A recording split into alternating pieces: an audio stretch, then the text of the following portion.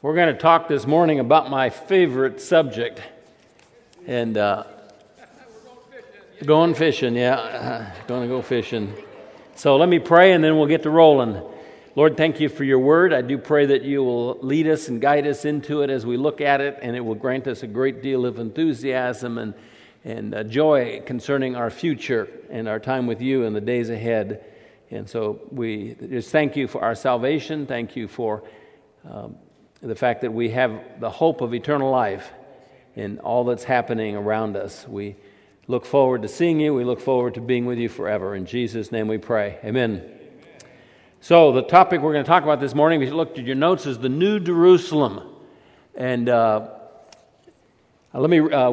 because there was no electricity here at the church yesterday, the PowerPoint that we normally have on the screen didn't get done.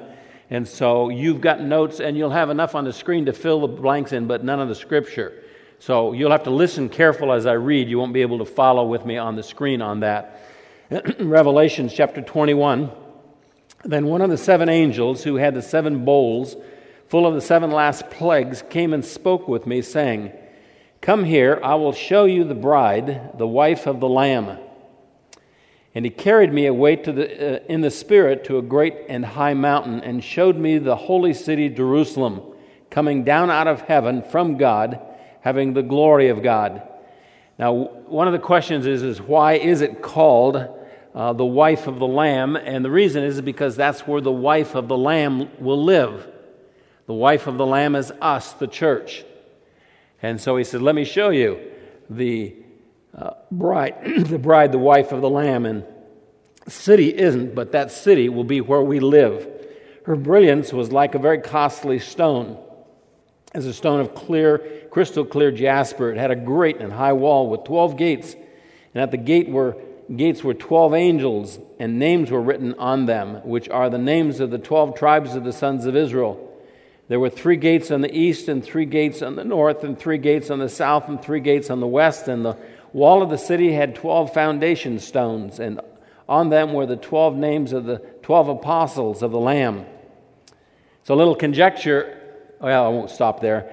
The one who spoke with me had a gold measuring rod to measure the city and its gates and its wall. The city is laid out as a square, and its length is as great as the width. And he measured the city with the rod, 1,500 miles. Its length and width and height are equal. He measured its wall 72 yards according to human measurements. That would be the thickness of the wall, which are also angelic measurements. The material of the wall was jasper, and the city was pure gold, like clear glass. The foundation stones of the city wall were adorned with every kind of precious stone. The first foundation stone was jasper, the second sapphire, the third chalcedony, the fourth emerald, the fifth sardonyx, the sixth sardius, the seventh chrysolite, the eighth beryl, the ninth topaz, the 10th chrysoprase, the 11th jacinth, the 12th amethyst. The 12 gates were 12 pearls. Each of the gates was a single pearl, and the streets of the city was pure gold, like transparent glass. I saw no temple in it, for the Lord God the Almighty and the Lamb are its temple. And the city has no need of the sun or of the moon to shine on it, for the glory of God has illumined it, and its lamp is the Lamb. The nations will walk by its light, and the kings of the earth will bring their glory into it. In the daytime, for there will be no night there, its gates will never be closed, and they will bring the glory and the honor of the nations into it, and nothing unclean, and no one who practices abomination and lying shall ever come into it, but only those whose names are written in the Lamb's book of life. So, that's a lot of information, and it's a great topic to study and to read about. In your notes, number 1, the New Jerusalem is a literal building, a city, not figurative or allegorical. So if you were to buy books on the topic, you'll find that a great number of people, theologians, denominations, make this a figurative, not literal teaching. Which is interesting because it's really hard to figure out exactly what the figure of speech is, what is allegorizing about, because there's so much information. And so to turn it all into a figurative and allegorical instead of literal is a bit of a mystery in the sense of what you get from that. And so as we've learned already, if there isn't some obvious reason to make it figurative, we'll make it literal. And just a matter then of making application. One of the reasons why so many have made it allegorical is because there's so many aspects that are a little bit confusing, and so when you don't understand something, just make it allegorical. That's sort of what happens. But we're going to look at it as an actual, literal city building that exists even today and we're going to be. That's our home. That's where we're going to live when Jesus comes, is in the New Jerusalem.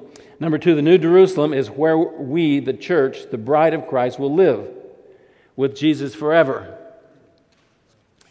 So if you were looking to buy a house in Sile or Albany, and you were saying, "Oh, what shall we get it?" You'll look at how big is the house, what size is it, how many bathrooms, how many acres, how old is it. You would get information about it, and that's because you're going to be your home. You're going to live in it. So this is our home, and we'll be there for at least 1,000 years, living with Jesus, hanging out there. And so it's kind of a fun topic to study, our future home, what it looks like, what it's going to be like, and how the whole thing is going to function. Revelation chapter 21, verse 9, "Then one of the 7 angels who had the 7 bowls full of the 7 last plagues came and spoke with me, saying, 'Come here, I will show you the bride, the wife of the Lamb.' And he carried me away in the Spirit to a great and high mountain and showed me the holy city Jerusalem, coming down out of heaven from God." And again, the term, this is the bride, is because we live there. We are the bride of Christ. We're the eternal companion of Jesus, his wife, and that's going to be where we live with Jesus. Revelation chapter 3. This is the beginning, before the prophecy part. It's the 7 churches that are there. And Revelation 3:12 through 13. "He who overcomes, I will make him a pillar in the temple of my God, and he will not go out from it any more. And I will write on him the name of my God and the name of the city of my God, the New Jerusalem, which comes down out of heaven from my God, and my new name, and he who has an ear, let him hear what the Spirit says to the churches." And so it says, I will write on him, that is those who overcome, the name of my God and the name of the city of my God, the New Jerusalem, which comes down out of heaven. And so it basically is a connection between us and the city. That's our home. That's where we'll live with Jesus. 1 Corinthians chapter 2, verse 9, "But just as it is written, things which eye has not seen and ear has not heard, and which have not entered the heart of man, all that God has prepared for those who love him." All that God has prepared and is preparing is getting ready for us in the future. And so if you think, okay, what's it going to look like? What's it going to feel like? Paul says, you can't imagine it. It's way outside the realm of being able to understand exactly all that God has prepared for us, those who love him. John 14, this is one of my favorite passages in all the Bible. "Do not let your heart be troubled, even if COVID is around. Do not let your heart be troubled, even if you got to wear a mask to go into Costco. Don't let your heart be troubled, because believe in God, believe also in me, in my Father's house." So the New Jerusalem is God's house. That's where he lives now. "In my Father's house are many dwelling places. If it were not so, I would have told you, I go to prepare a place for you." And so they're doing a little remodeling, adding on. And so with 8 kids, we did that. Every kid, a little remodel, another remodel. We went from 1 bed to 2 beds to triple bunks. And so he says, "I go to prepare a place for you. I will come again." That's going to be cool any day now. As the ice was thawing off the trees all around our house, we have a metal roof, and falling off big hunks of ice onto that metal roof, I was pretty sure Jesus was coming any minute. "I will come again, receive you to myself, that where I am, there you may be also." And so we will be in this house of God. That's our home. He's making a room. Mine's going to be bigger than yours because I got to have space on the wall to put my elk head. And I don't know if yours is going to need that or not. Number 3, it looks like other believers are going to live in the New Jerusalem as well as the church. In other words, there's classes of believers. Adam, he's not part of the church, but he is a believer. He's in part of the family of God. obviously Moses and Noah. We call them Old Testament saints. And so they will be there. And there's those who become believers during the tribulation saints. And so you've got these various groups of God's family with different titles. Hebrews 11 says, all these died in faith, that is the past, having received the promises, but having seen them and having welcomed them from a distance, and having confessed that they were strangers and exiles on the earth. Those who say such things make it clear that they are seeking a country of their own, and indeed if they had been thinking of that country from which they went out, they would have had opportunity to return. But as it is, they desire a better country, that is a heavenly one. Therefore God is not ashamed to be called their God, for He has prepared a city. He has prepared a city for them. Now this is Hebrews 11. We've just finished. If you remember Hebrews 11, it talks about the various individuals. We call them champions of the faith that are used as examples. Gideon is mentioned there and all these dudes. And so it says God has prepared a city for them. And so there'll be the section of the city, Old Testament saints. There'll be the section of the city of pre-flood saints. And then there's going to be that which is the bride of Jesus. That's us, the eternal companion of Jesus. Hebrews 12:22. But you have come to Mount Zion, to the city of the living God, the city of the living God, the heavenly Jerusalem, and the myriads of angels, to the general assembly. That's probably a term for these Old Testament saints. And church of the firstborn, who are enrolled in heaven. That's us. And to God, the judge of all. And to the spirits of the righteous made perfect. And to Jesus, the mediator of a new covenant. And to the sprinkled blood, which speaks better than the blood of Abel. So there's a number of categories or classes of believers that will be in this New Jerusalem living with Him. Number 4, the New Jerusalem is the present and eternal house of God. The New Jerusalem is where God has always lived, His house.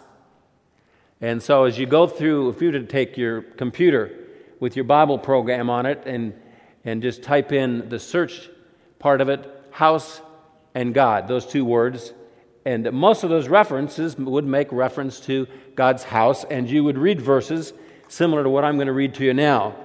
Psalms 48. Great is the Lord and greatly to be praised in the city of our God, His holy mountain. Beautiful in elevation, the joy of the whole earth is Mount Zion in the far north, the city of the great King. Walk about Zion, go around her, count her towers, consider her ramparts, go through her palaces, that you may tell it to the next generation. For such is God, our God forever and ever. He will guide us until death. And so the city of our great King, the house of our great King, also called Mount Zion. Acts 7:55, but being full of the Holy Spirit, he gazed. This is Stephen, he's getting stoned, killed, and while that's happening, he gazes intently into heaven. He saw the glory of God and Jesus standing at the right hand of God, and he said, behold, I see the heavens opened, and the Son of Man standing at the right hand of God. They're in this New Jerusalem, the city of God, as Stephen sees them. Psalm 68, to him who rides upon the highest heavens, which are from ancient times, behold, he speaks forth with his voice, a mighty voice, ascribes strength to God. His majesty is over Israel. His strength is in the skies. O God, you are awesome from your sanctuary, or from your house, the house that God lives in. Number 5, the New Jerusalem will sit in the place of the present Jerusalem. It will sit on this earth in the place of the present Jerusalem. Now, if you want to read about that, you can read about it in Ezekiel. There are chapters and chapters describing the location of the land. If we'd had all the PowerPoint stuff, I could have shown you a map of Jerusalem and the borders that are described and where everything sits, the various tribes, and I'll have that for you next week. Psalms 132, for the Lord has chosen Zion. He has desired it for his habitation. This is my resting place forever. Here I will dwell, for I have desired it. This is my resting place forever, the present city of Jerusalem. Zechariah 2:10, sing for joy and be glad, O daughter of Zion. For behold, I am coming. I will dwell in your midst, declares the Lord. My many nations will join themselves to the Lord in that day and will become my people. Then I will dwell in your midst. You will know that the Lord of hosts has sent me to you. The Lord will possess Judah as his portion in the Holy Land and will again choose Jerusalem. Will again choose Jerusalem. Joel chapter 3 verse 20. Judah will be inhabited forever, Jerusalem for all generations. Ezekiel 37, I will make a covenant of peace with them.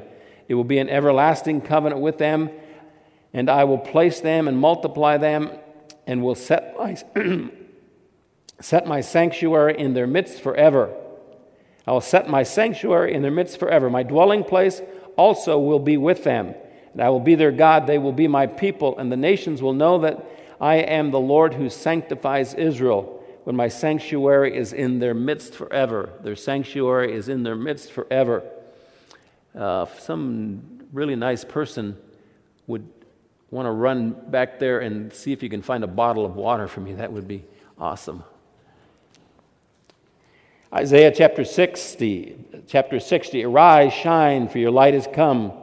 The glory of the Lord has risen upon you. Behold, darkness will cover the earth, and deep darkness the peoples. But the Lord will rise upon you, and his glory will appear upon you. Nations will come to your light, kings to the brightness of your rising. Lift up your eyes round about and see. They all gather together. They come to you. Your sons will come from afar. Your daughters will be carried in the arms.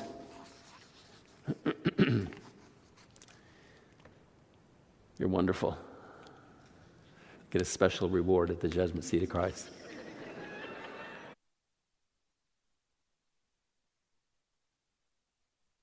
Jesus says you don't even give a glass of water to a little child that you're not rewarded for it. And even though I'm bigger than a little child and this is more than a glass, you get rewards. Okay, now we're going to move into some interesting information. Number 6, the size of the New Jerusalem typically given in Revelation is too big to fit in Israel.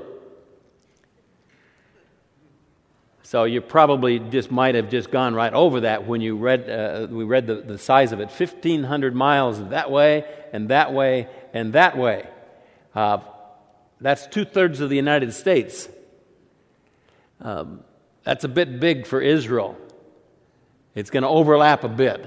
It's going to overlap a lot. In fact, it's so high that the present-day satellites will bump into it. And so theologians often read that and are perplexed. So how is that going to work? Well, they'll often say, and it won't be on the ground, as it says. Instead, it'll revolve around the earth like the moon. And those who live in it will have the ability to fly from here to there, back and forth, to stay there. Well, it's pure conjecture. There's nothing that suggests that. I mean, there's a sort of kind of hint, but most of the verses all say it'll be planted right here on the earth.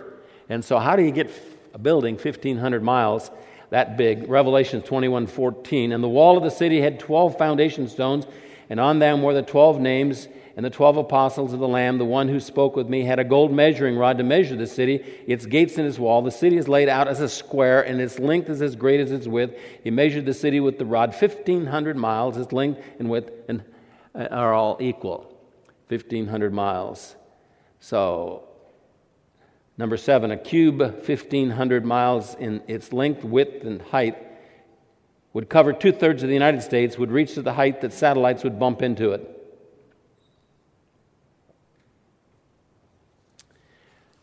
So, let's look at a possible solution to that problem.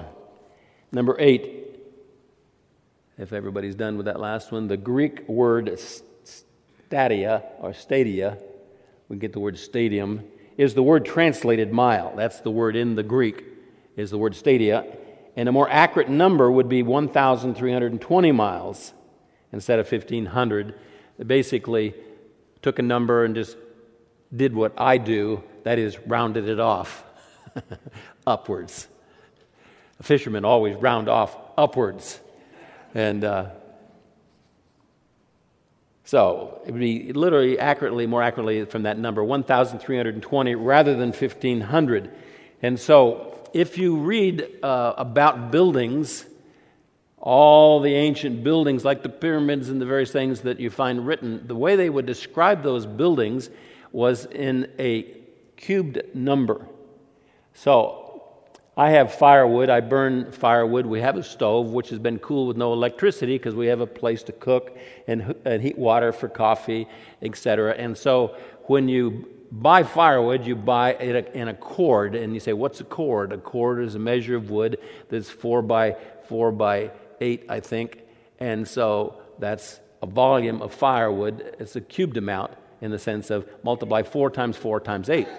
And so many of the descriptions of buildings, it's described in a cubed amount. And so another way of saying that, verse 9, another way to translate Revelation 21:14, 1,500 miles, its length, width, and height are equal, would be to say 1,320 stadia would be the cubed sum,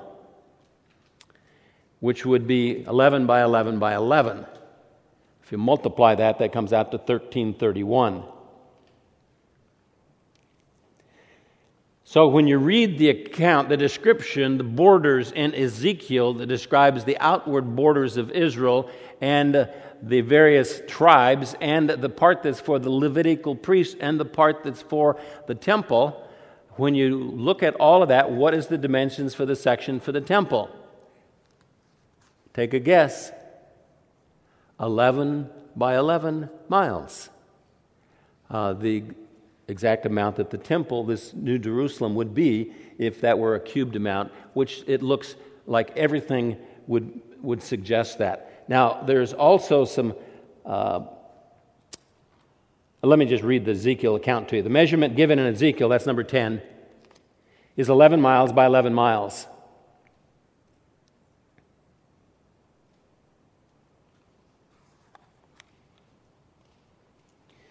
So somebody who's done a very good study of this whole thing in Ezekiel, if you ever have opportunity to buy Kenneth Wuest, W-E-S-T, study of New Testament words, and he does a study of that whole section with the New Jerusalem and in the book of Ezekiel, and where everything is allocated, and he's got maps and diagrams and pictures and reading the passage and describing everything, and it's great stuff. Ezekiel 45, and when you divide by lot the land for inheritance, you shall offer an allotment to the Lord, a holy portion of the land. The length shall be the length of 25,000 cubits, and the width shall be 20,000. It shall be holy within all its boundary round about.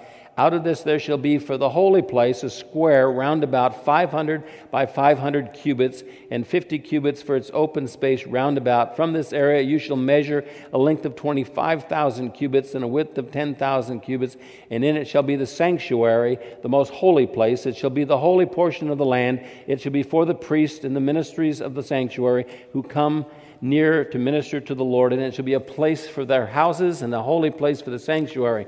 In area 25,000 cubits in length, 10,000 in width, shall be for the Levites, the ministers of the house, and for their possession cities to dwell in. You shall give the city possession of an area 5,000 cubits wide and 25,000 cubits long. Alongside the allotment of the holy portion, it shall be for the house of Israel. The prince shall have land on either side of the holy allotment, and the property of the city adjacent to the holy allotment, and the property of the city, and on the west side toward the west, and on the east side toward the east, and in the length comparable to one of the portions from the west border to the east border. And makes perfect sense, right? You got to take a little time. I'm just reading it to you to show that there's all descriptions that are given there. And so when you take a little time and you figure cubits into feet, and you look at the locations that are given, and you take a piece of map and you make a dot and you draw a line and make a dot and draw a line, pretty soon you can put it all on paper. And many people have already done that, so you can just read their account of it and see the picture, the various tribes where they're supposed to go, where the Levites live, and where the sanctuary goes. And that's an area that's approximately 11 miles square. The Dead Sea Scrolls, number 11, the Dead Sea Scrolls contain several fragments entitled "A Vision of the New Jerusalem." And it lists the dimensions at 18.67 miles by 13.3 miles. Now, the Dead Sea Scrolls are not included in the canon of Scripture as inspired, but obviously it's writings by a group of individuals, and almost everything in the Dead Sea Scrolls is identical to everything in the Bible. Now, this is a little off from 11, but it at least references the fact that it's much smaller than 1,500, 1,500, 1,500. And so if we see that number as a cubed amount, then it fits. It works with everything that's described in Ezekiel, and we can see how it can sit in that particular plot of land. Number 12, the New Jerusalem, even at the reduced dimensions of 11 by 11 miles, won't fit in the present site, so God will change the geography. If you've been to Israel, many of you have gone over there. If you go where Jerusalem is, you recognize it's kind of mountainous. And so if you're going to take a building that's 11 miles square, there is no place there that you have flat land that's 11 miles square, not even close. Zechariah 14:10, and the land will be changed into a plain from Geba to Rimmon, south of Jerusalem, but Jerusalem will rise and remain on its site from Benjamin's gate as far as the place of the first gate to the corner gate, and from the tower of Hanel to the king's wine presses. People will live in it, and there will no longer be a curse. Jerusalem will dwell in security. And so God's going to do a little changing the landscape. I don't think we're going to do it with shovels.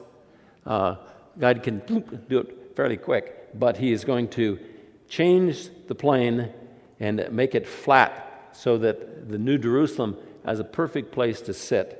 Revelation 16. Then the seventh angel poured out his bowl upon the air, and a loud voice came out of the temple from the throne saying, "It's done." And there were flashes of lightning and sounds and peals of thunder, and there was a great earthquake.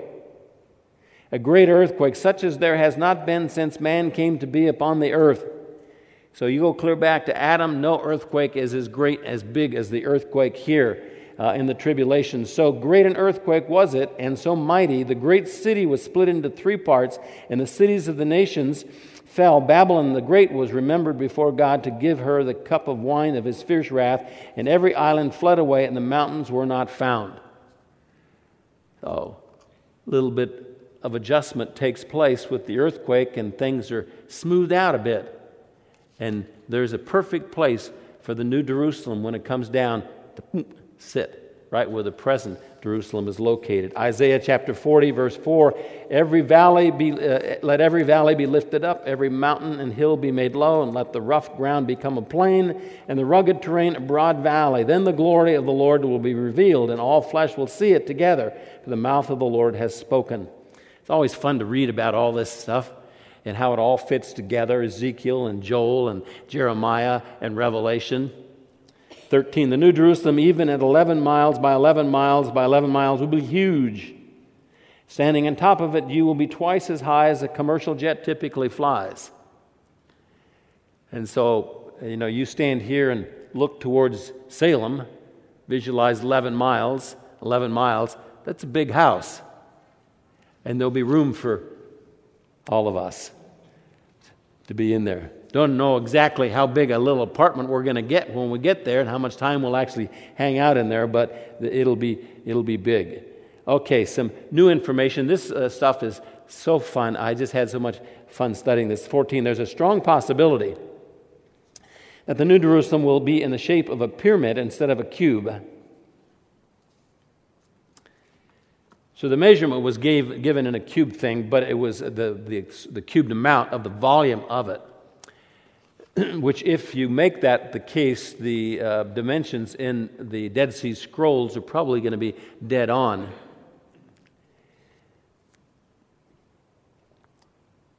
The Old Testament often describes God's house as a mountain. And so if you look at Mount Sinai today,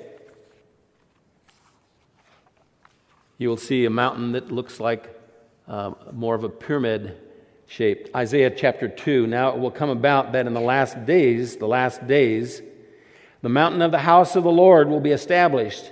The mountain of the house of the Lord. So this house, this temple, this New Jerusalem is described as a mountain. as the chief of mountains, and will be raised above the hills, and all the nations will stream to it, and many peoples will come and say, Come, let us go up to the mountain of the Lord, to the house of God of Jacob, that he may teach us concerning his ways, that we may walk in his paths, for the law will go forth from Zion, and the word of the Lord from Jerusalem. And so again, there's the city of God, and it's called a mountain repeatedly. There's about 25 references to it in Old Testament passages that it says the city of God, the mountain of God, and it's located there, the place where God lives. The term mountain would be describing its shape. Psalms 2:6, but as for me, I have installed my king upon Zion, my holy mountain. Psalms 48, great is the Lord, greatly to be praised, in the city of our God, his holy mountain, beautiful in elevation. The joy of the whole earth is Mount Zion in the far north, the city of the great king, the city of the great king. Psalm 68:16, why do you look with envy, O mountains with many peaks, at the mountain which God has desired for his abode? Surely the Lord will dwell there forever. Isaiah 56:6, also the foreigners who join themselves to the Lord to minister him and to love the name of the Lord, to be his servants, every one who keeps from profaning the Sabbath, holds fast my covenant, even those I will bring to my holy mountain and make them joyful in my house of prayer. Their burnt offerings and their sacrifices will be acceptable on my altar, for my house will be called a house of prayer for all the peoples. Exodus 15:17, you will bring them and plant them in the mountain of your inheritance, the place, O Lord, which you have made for your dwelling, the sanctuary, O Lord, which your hands have established. And again, described as a mountain. Galatians chapter 4, this is allegorically speaking, for these women are two covenants, one proceeding from Mount Sinai, bearing children who are to be slaves. She is Hagar. Now this Hagar is Mount Sinai in Arabia and corresponds to the present Jerusalem, for she is in slavery with her children. But the Jerusalem above is free. She is our mother. And so Mount Sinai and the New Jerusalem are compared in possibly the same shape. 16, there will be no night around the New Jerusalem. So I get kind of sleepy when I don't get sleep.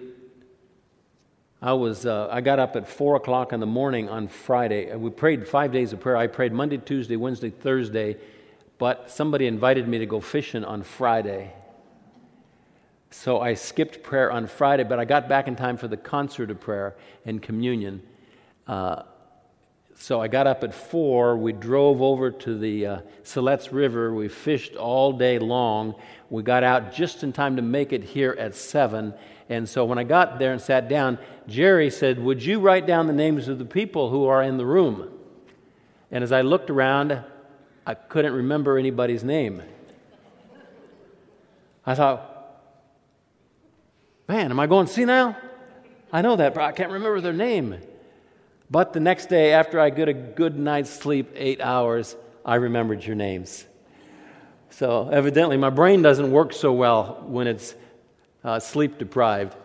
Yours probably doesn't either. But in my glorified body, I'm going to be able to just get up at 4 o'clock in the morning and go to bed at 4 o'clock in the morning. Sleep isn't going to be an issue with my glorified body. I'm not going to get tired. I'm not going to get weary. I'm not going to forget anybody's names. I'll remember everything with my glorified body. I'm going to be able to think like Jesus thinks. That's going to be really cool because there's going to be no night, so that's a good thing. Revelations 21, and the city has no need of the sun or of the moon to shine on it, for the glory of God has illumined it, and its lamp is the Lamb. The nations will walk by its light. The kings of the earth will bring their glory into it in the daytime, for there will be no night there. Its gates will never be closed. Isaiah 60, no longer will you have the sun for light nor by day, nor the brightness will the moon give you light, but you will have the Lord for an everlasting light, your God for your glory. Your sun will no longer set, nor will your moon wane, for you will have the Lord for an everlasting light, and the days of your mourning will be over. And so in this New Jerusalem, the city we live in, it's going to be well lit. It's going to be well lit. Electricity is not on our house yet, but we have a string of LED lights, and I got a little bitty generator, and they run those LEDs pretty good. So we strung them around our house, so we're lit up like a city with our lights. But Here, Jesus will be the light, and it will never go out. Number 17, the city of God was possibly on the earth in the beginning in the Garden of Eden.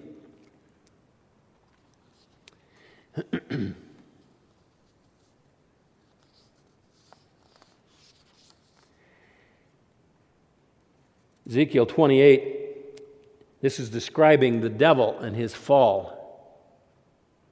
You were in Eden, the garden of God. The garden of God. Every precious stone was your covering: the ruby, the topaz, the diamond, the beryl, the onyx, and the jasper, the lapis lazuli, the turquoise, and the emerald, and the gold. The workmanship of your settings and sockets was in you. On the day that you were created, they were prepared. You were the anointed cherub who covers, and I placed you there. You were on the holy mountain of God. Holy mountain of God, which is possibly the New Jerusalem. You walked in the midst of the stones of fire. You were blameless in your ways from the day you were created until unrighteousness was found in you. By the abundance of your trade you were internally filled with violence, and you sinned. Therefore I have cast you as profane from the mountain of God, and I've destroyed you, O covering cherub, from the midst of the stones of fire. And so it looks like this place was in the Garden of Eden, the New Jerusalem, the house, the temple of God. And then when the fall occurred and everything fell, then the New Jerusalem, the house of God, went someplace, maybe far, maybe not so far. 18, the Tower of Babel was probably in the form of a pyramid and inspired by the devil's desire to imitate God. You ever notice you go to Egypt, you go to Central America, you go to India, and you see these old temples built thousands of years ago? They all are the same. You go to Thailand and you see the buildings they built to foreign gods. They're called ziggurats, and the pyramids. They're all the same, all around the world, every time frame. So those dudes all get the same blueprint? Yeah, they're all motivated, inspired by the same devil, whose desire is to be God. 19, ancient pagan temples built all over the world were in the form of a ziggurat, pyramid-type structures. So the New Jerusalem will be bright, beautiful, gold, diamonds, emeralds.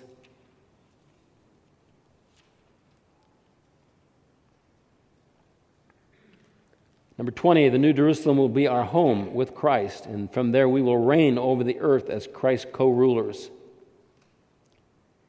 The New Jerusalem will be our home with Christ, and from there we will reign.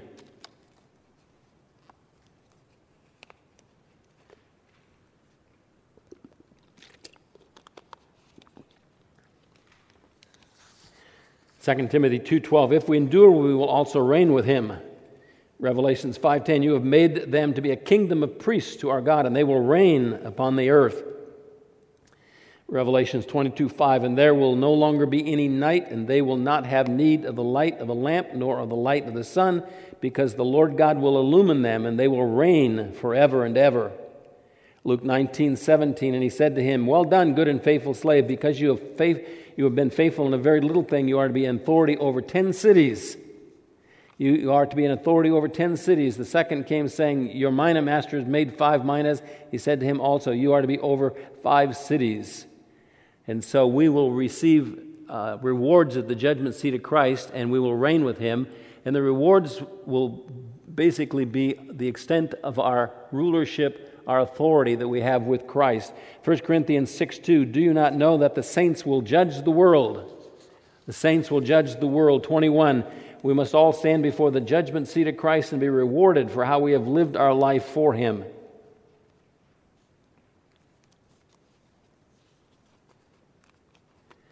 Now, many people read that passage in 2 Corinthians, I'll read it to you in a minute, and it just kind of doesn't compute.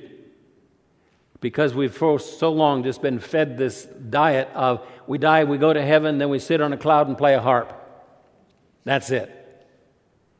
We don't think about eternity as being anything with activity, with anything with purpose, anything with plan, anything with complexity. It all seems kind of just basic, simple stuff. You just go into eternity and sit in a rocking chair. That'd be all right for a couple of weeks. I don't know about eternity, rocking away in a rocking chair. 2 Corinthians 5:10, we must all appear before the judgment seat of Christ. That's the church. Every one of us is going to appear before Him, that we may be recompensed, rewarded, paid for His deeds, His work in the body, according to what He has done, whether good or bad.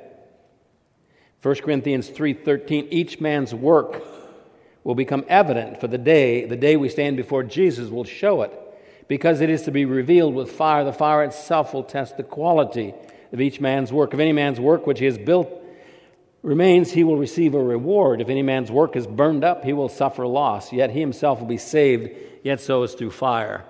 There'll be some Christians that get, after the judgment seat of Christ, are going to smell like smoke. They'll have zero rewards. 22, many believers who are in the millennium kingdom on earth will be excluded from the New Jerusalem because of the life they have lived here on the earth. So, the church will live with Jesus in the New Jerusalem, but not all the church. Only those who are ruling with Him. Those who have, at the judgment seat of Christ, been rewarded with that privilege. So, if you're not in the New Jerusalem, in the kingdom, where will you be? Fargo, North Dakota. Hebrews 4, therefore let us fear. This is Hebrews, New Testament. Let us fear, while a promise remains of entering His rest. Any one of you may seem to have come short of it. Now, this word rest is not talking about eternal life, because we don't work for that. It's by faith, no works required. Here, this is a works thing.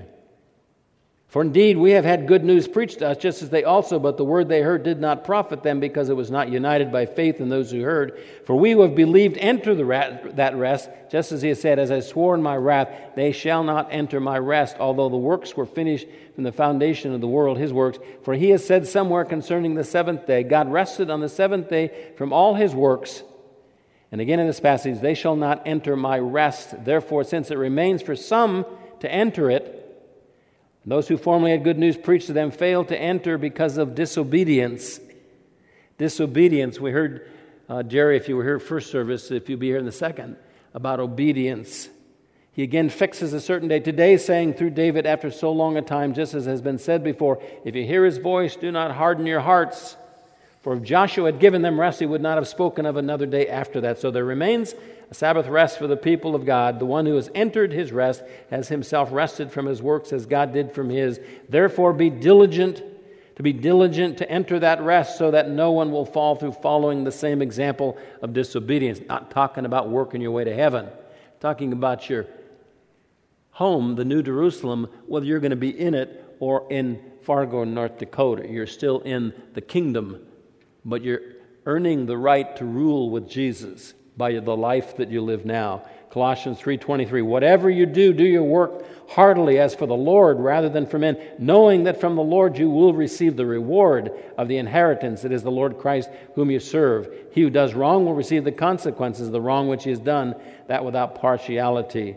Matthew 8:11, I say to you that many will come from east and west, recline at the table with Abraham, Isaac, and Jacob in the kingdom of heaven, but the sons of the kingdom will be cast out into the outer darkness. That's not hell.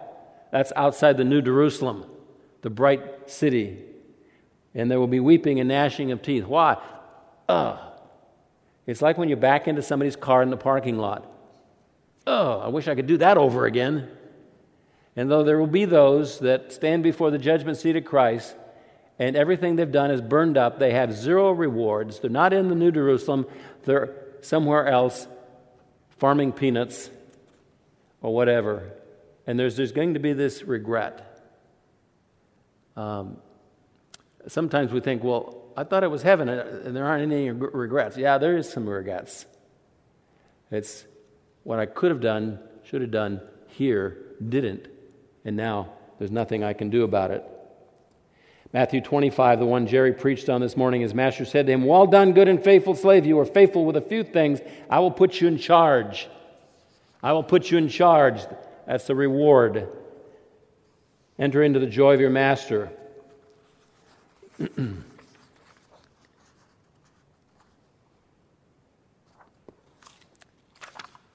The end. Looking for some more pages, there aren't any more. So, all of that to say, Jesus is coming. And I have trusted Him as my Savior. I'm born again. I'm adopted into the family of God. And when He comes, I'll hear the trumpet. I'll hear the voice say, come up here. My body will be changed in the twinkling of an eye. I will have a body like that of Jesus that's eternal. It's glorified. It won't get sick. It won't die. I'll be able to think clear. And then we will stand before Jesus at the judgment seat of Christ. If you haven't memorized 2 Corinthians 5:10, you ought to do that. Every morning I quote it. Every morning I say, today, Lord Jesus, I will live my life as if it's the last before I stand before you at the judgment seat of Christ and give an accounting of how I've lived my life for you. And I'm rewarded, recompense for the deeds I've done in the body, whether good or bad. I will live my life like that today because I don't want to stand before you and have everything I've done burned up and to have you say, you lazy slave. I mean, how's that going to feel? That's going to be the reality for many at the judgment seat of Christ.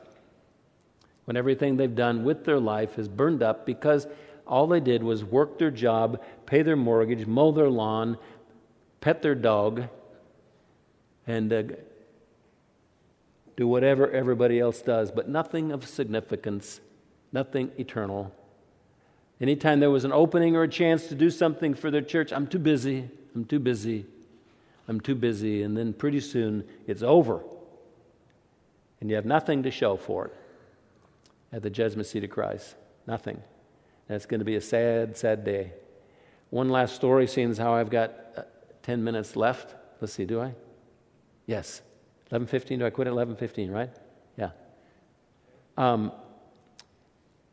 My dad was in the Navy 22 years, up in a ship up and down the West Coast. We followed him wherever he went in a Plymouth station wagon. We were there to meet the ship, and we stayed there till it pulled out. Sometimes it would be a week, sometimes it would be a couple of months. 23 times we moved from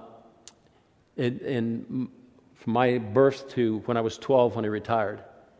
And the one place we were there a little bit longer than most, it was in Alameda, California. And my mom said, let's have a party when Dad gets home from the ship, and I'll give you all jobs to do, and I'll pay you. And then just before he gets home, we'll all go out and buy presents. So my job was to pedal my bicycle down the road, and Mom would give me a list of things to purchase and the money to buy it, and I would buy the groceries that fit in my basket of my bicycle. And when I did that, she would give me a nickel.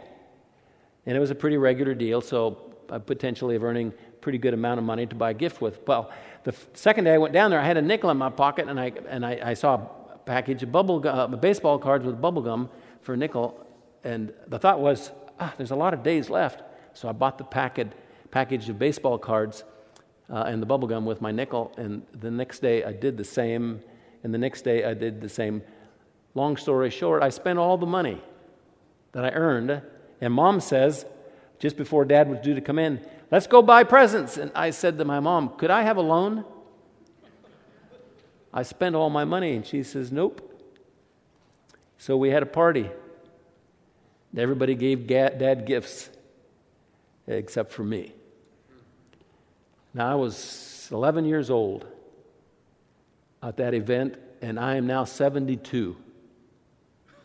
But I can remember that event like it was yesterday. I remember the grief, the sadness, the shame. Everybody had gifts but me because I spent it all. And I can't imagine what it's going to feel like standing before Jesus at the judgment seat of Christ, and everything that you've done with your life is burnt up. You enter heaven, yet so is through fire, smelling like smoke. You enter into eternity, but you're not going to be that group that's ruling and reigning with Jesus. You're going to be shoveling horse poop in Fargo, North Dakota. It's the worst thing I can imagine, short of being in hell, but so it's worth thinking about where you're at right now, and it might be a good time to shift it into high gear, make up for lost time. because the reality is that we will stand before Jesus and give an account. Give an account. Read the parable of the talents, the one with 5, the one with 3, the one with 2, and the one with 1, and the words to Jesus to that one. They were all his servants. And he left on a journey, came back, called them to accounting. And you don't want to be that third dude. That's not going to be a fun experience. And we don't have to be. We have ample opportunity to serve him, to earn rewards at the judgment seat of Christ by being obedient and faithful to whatever he calls us to do. Let's close in prayer. The only problem when we do questions, I can't ever hear. And so if you have questions between now and next week, email them to me about today, and I'll see them, and then I'll have time to do it. I've quit doing the questions because even though you speak, my hearing is so bad, even with my hearing aids in, I just don't quite get it. And so I'm not sure whether I answered it right or not, so we'll skip it. But email me any questions you might have. Father, thank you for our salvation. Thank you that it's by grace, not by works, but as your children, you created us for good works, that we should walk in them. And we will be held accountable for the life we live, our service for you when we stand before you. And those rewards will be significant. They're not going to be Mickey Mouse rewards. They're going to matter forever. And so it's worth sacrificing for. It's worth working for you, for what you will bless us with on that day. And Lord, those rewards will indicate our love for you, our service for you.